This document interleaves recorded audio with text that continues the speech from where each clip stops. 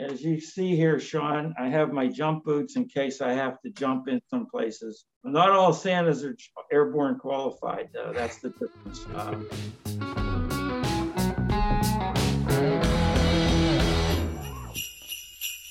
Welcome, everyone, to a special holiday episode of the Scuttlebutt. My name is Sean Hall, the host of this podcast, and we invited Santa to come on and join us and tell us a bit about the traditions of Santa in the military. He's taking a break from his very busy toy building and packing schedule, whatever Santa does up there at the North Pole, to tell us about that tradition. And we also have a separate conversation with Air Force veteran Ben Wright about the Operation Christmas Drop that takes place in the South China Sea. This year marks the 70th anniversary.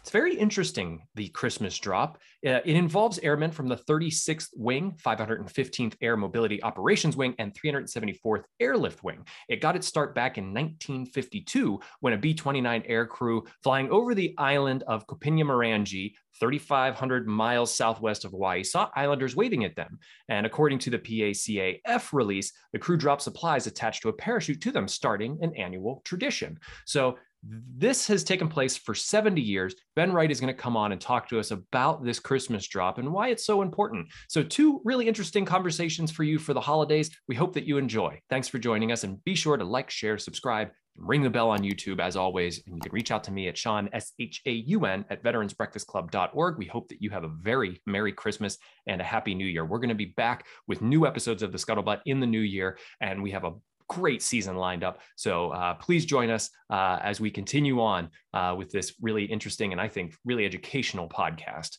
And joining us now is Air Force veteran Ben Wright. For those of you who are fans of the Scuttlebutt, you may recognize Ben from our episode talking about Star Wars Canyon. And if you don't know about that, please go to YouTube and look that up. It's an incredible video of fighter pilots shooting a canyon over in the western part of the States, down into a canyon and flying around it. I had to have Ben on to talk about that because it was amazing. But to talk more holiday specific material today, Ben, you were a C-130 pilot, and I thought I'd bring you on to chat with us about what the Christmas Drop is. And it's the 70th anniversary of this Christmas Drop that happens over in, is it the West China, the South China Sea?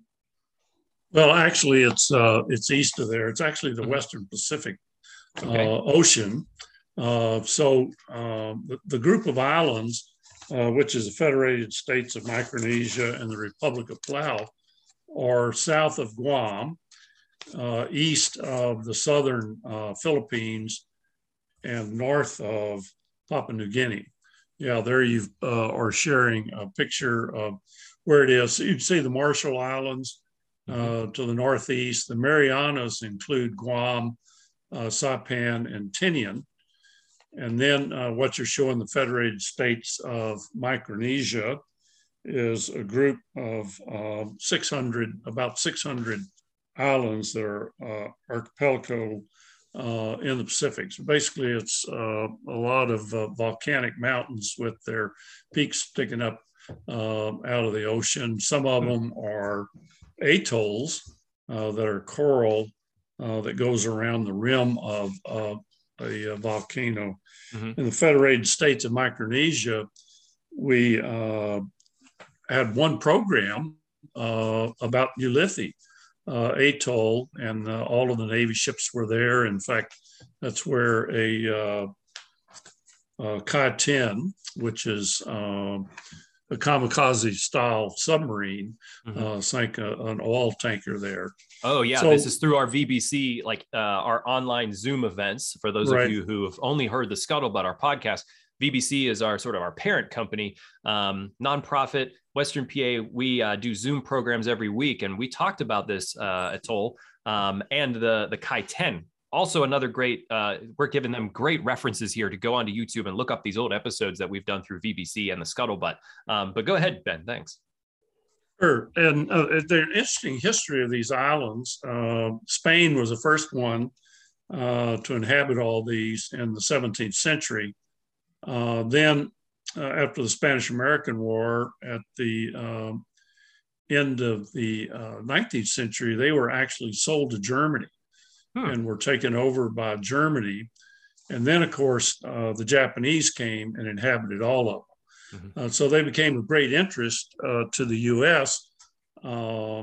As we worked our way through the Pacific island hopping to be able to take care of Imperial Japan at that time. And there were some very fierce battles that were fought in this area, particularly on Angar,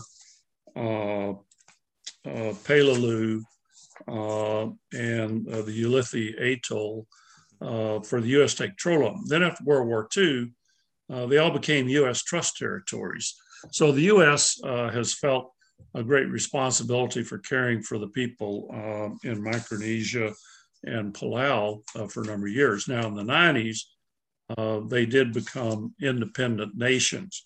So they're now the Federated States of Micronesia and the Republic of Palau. And these are very isolated places. A lot of these people may have never left the island or may never will leave the island. That's true. And out of the about 1,100 islands we're talking about here, and of course, not all of them are inhabited, but there's like 6 airports in there. So there's like 6 different runways you can fly out of. So obviously, most of the transportation is by sea, by boat. And the people that live out there are generally very poor.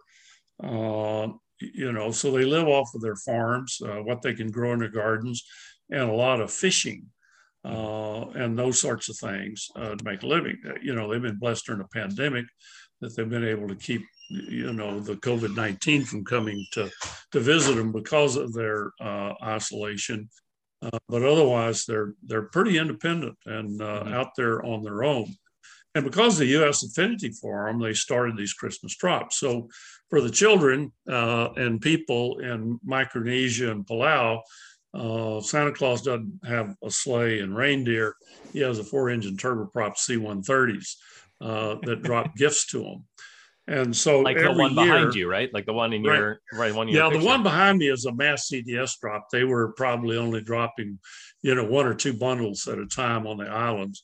Yeah. And this particular year, the U.S. was also doing training because these could be valuable training and airdrops with the Koreans and the Japanese. So actually, all 3 nations were involved in the drops with the U.S. doing the bulk of them. So they delivered some 55,000 pounds to 55 of these 1,100 islands. And each one of them, you have to figure the community air release point. You have to make sure the bundles land not on top of somebody's house, but somebody can be safely recovered. So there's good training and work for the air crews as well as the benefit for the people. Can I interrupt you real quick? Can you give us an idea of how much 55,000 pounds of stuff is? Like, how much would that cover in a football field? Well, that's 25 tons of stuff. I mean, it's quite a bit. Yeah. And mostly it's of course some presents for the kids, but there's fishing gear and there's rice and food, clothing items, the kinds of things that are useful and helpful to the people and the children on the islands. Now, these are not paid for by the government. You can actually donate to the Christmas drop. You can go onto a website and donate to it. But the University of Guam has a lot to do with collecting the goods and determining the needs of the people and what's airdropped. And of course, there's a lot of labor involved because of the chutes and rigging the loads and the flying and the flight planning and preparation for the flights.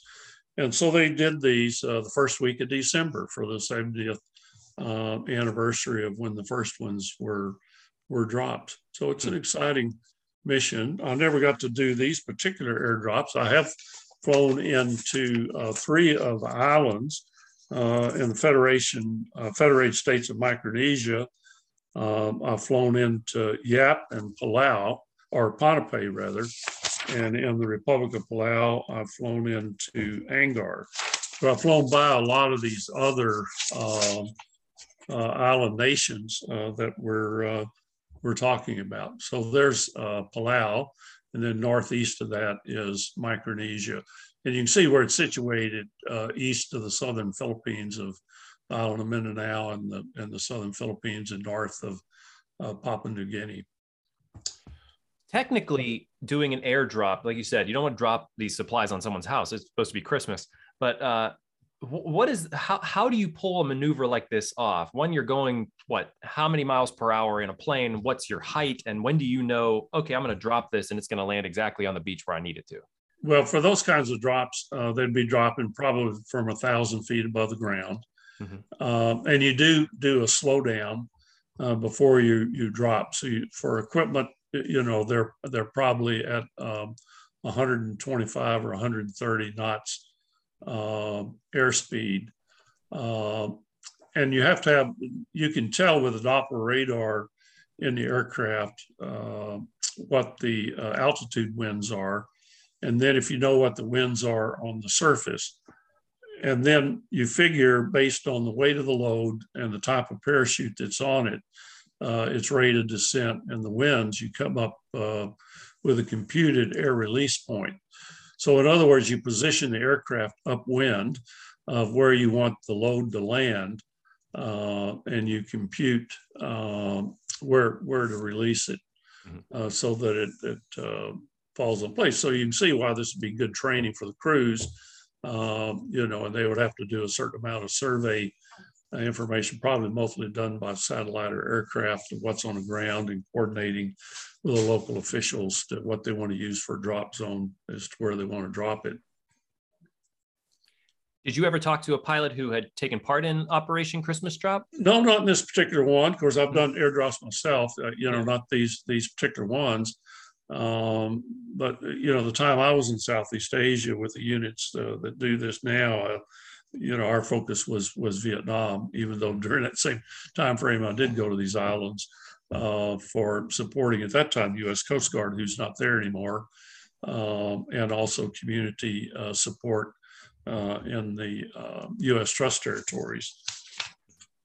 How do you, I'm sure you feel great about it, but I'm interested in your opinion of what Operation Christmas Drop is and why it's so important to the military and, the Air Force.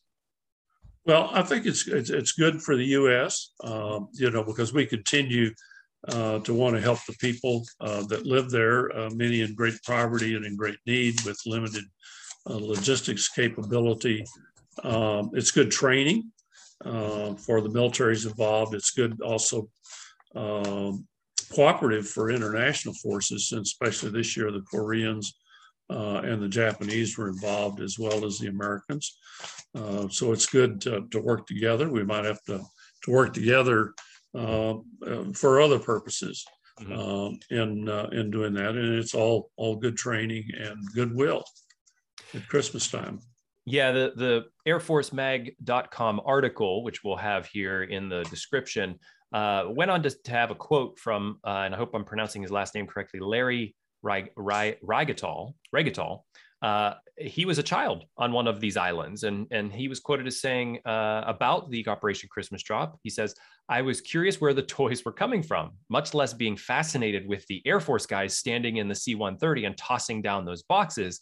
He went on to say, "I wanted to find out where they came from. I wanted to know what the source was."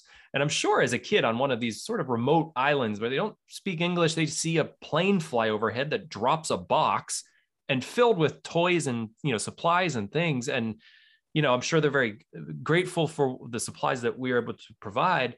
But I could imagine that this seems very much like Santa just shows up.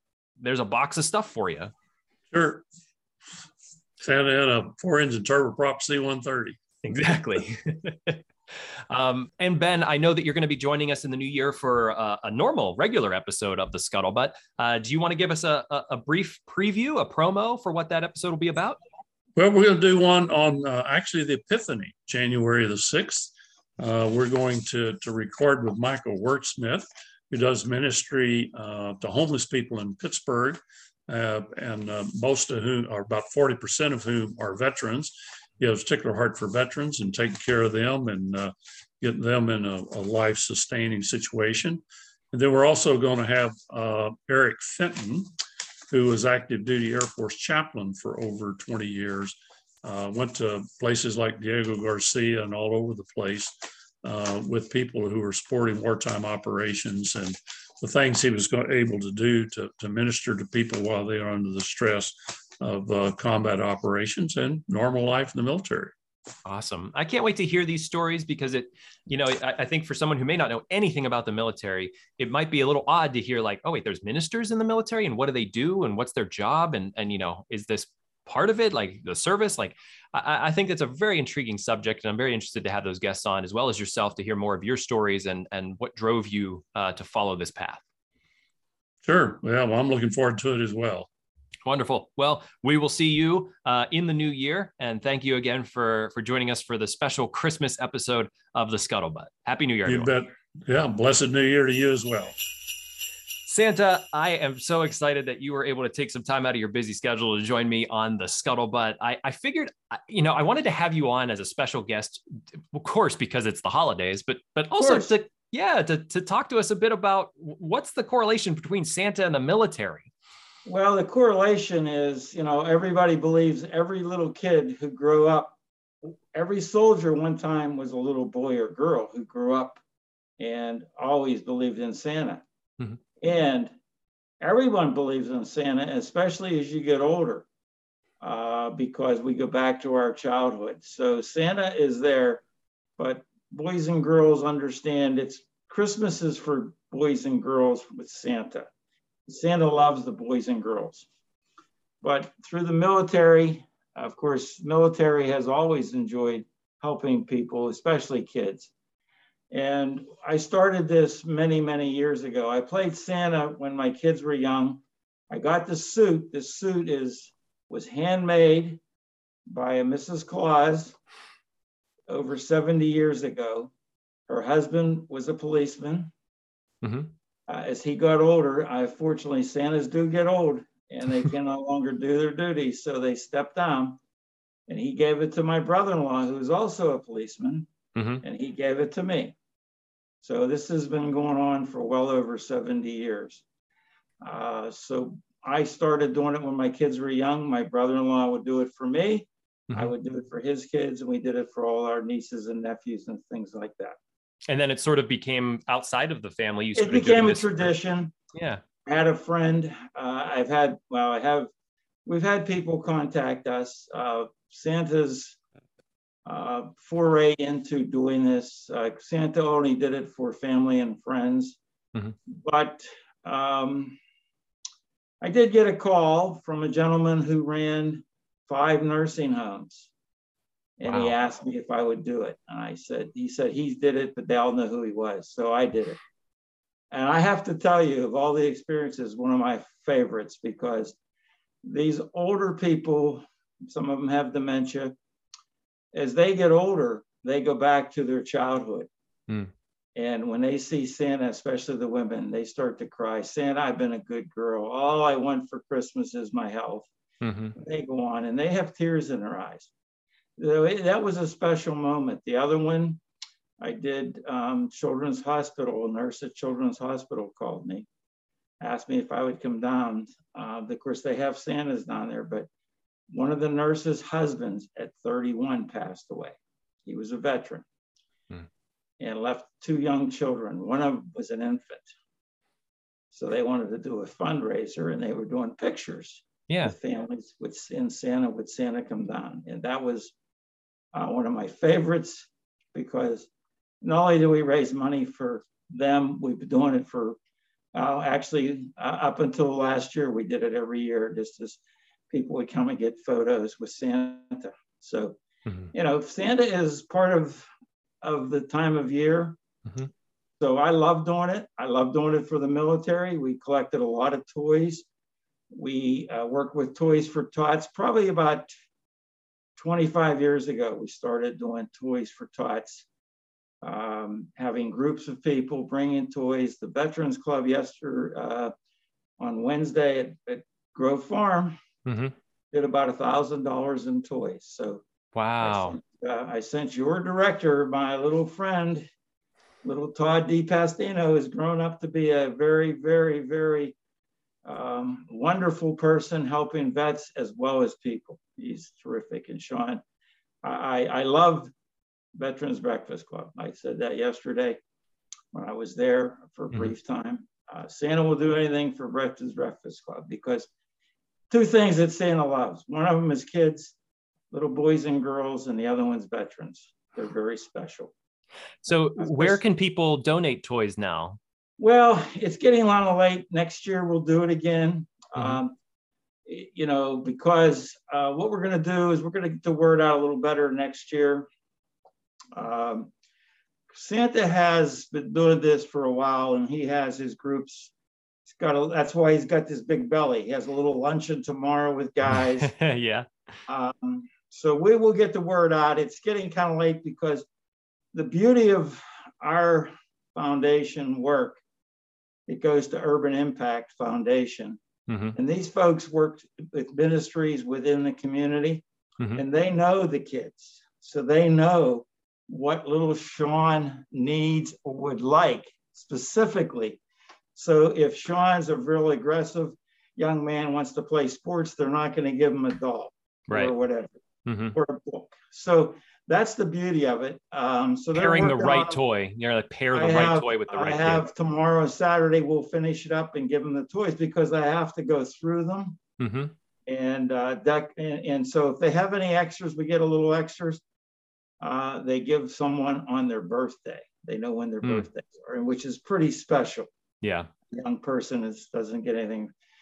What I found, and especially with veterans and friends who come, they become very generous as they get older because their kids and their grandkids get toys and they just, but watching someone not get a toy for Christmas is very, very difficult. Military people go out of their way to help kids. You go back and look through World War I and II, they shared candy, they shared whatever they had with kids. And I know of soldiers who were doing that even during the War on Terror, wars in Afghanistan and Iraq. Yeah, the soldiers love kids, and they want to protect kids, but they also want to make them happy. So anything a person can do. My job is to make everybody happy. It's a lot easier when you go ho ho ho. And since we're going to digress a little bit, I have my work gloves on today. I got to get on to tell the Steelers how to play. But yeah, I noticed that Santa's Joe Green, and he said they're really bad. You got to get on and straighten them out. So please do. It's great to know that Santa's a Steelers fan. It's a sport. Okay, so it is fun. But I want to thank everyone, especially the Veterans Breakfast Club, for supporting not only Santa's Drive, but also the Veterans Breakfast Club, because it is a tremendous veterans organization. And what they do to help vets is terrific. And let's talk to the man behind the beard here for a minute. Rick Weber, you're an Army veteran, is that correct? That's correct. What years did you serve? I served 3.5. I was drafted. Lo and behold, become drafted. So, but once I entered the Army, my wife says, I can't believe you still like, and I said, no, I never liked the Army, but I like the people who are in it. Yeah. And so Todd asked questions, what did you do? How was Christmas like in Vietnam? And I shared this story with him.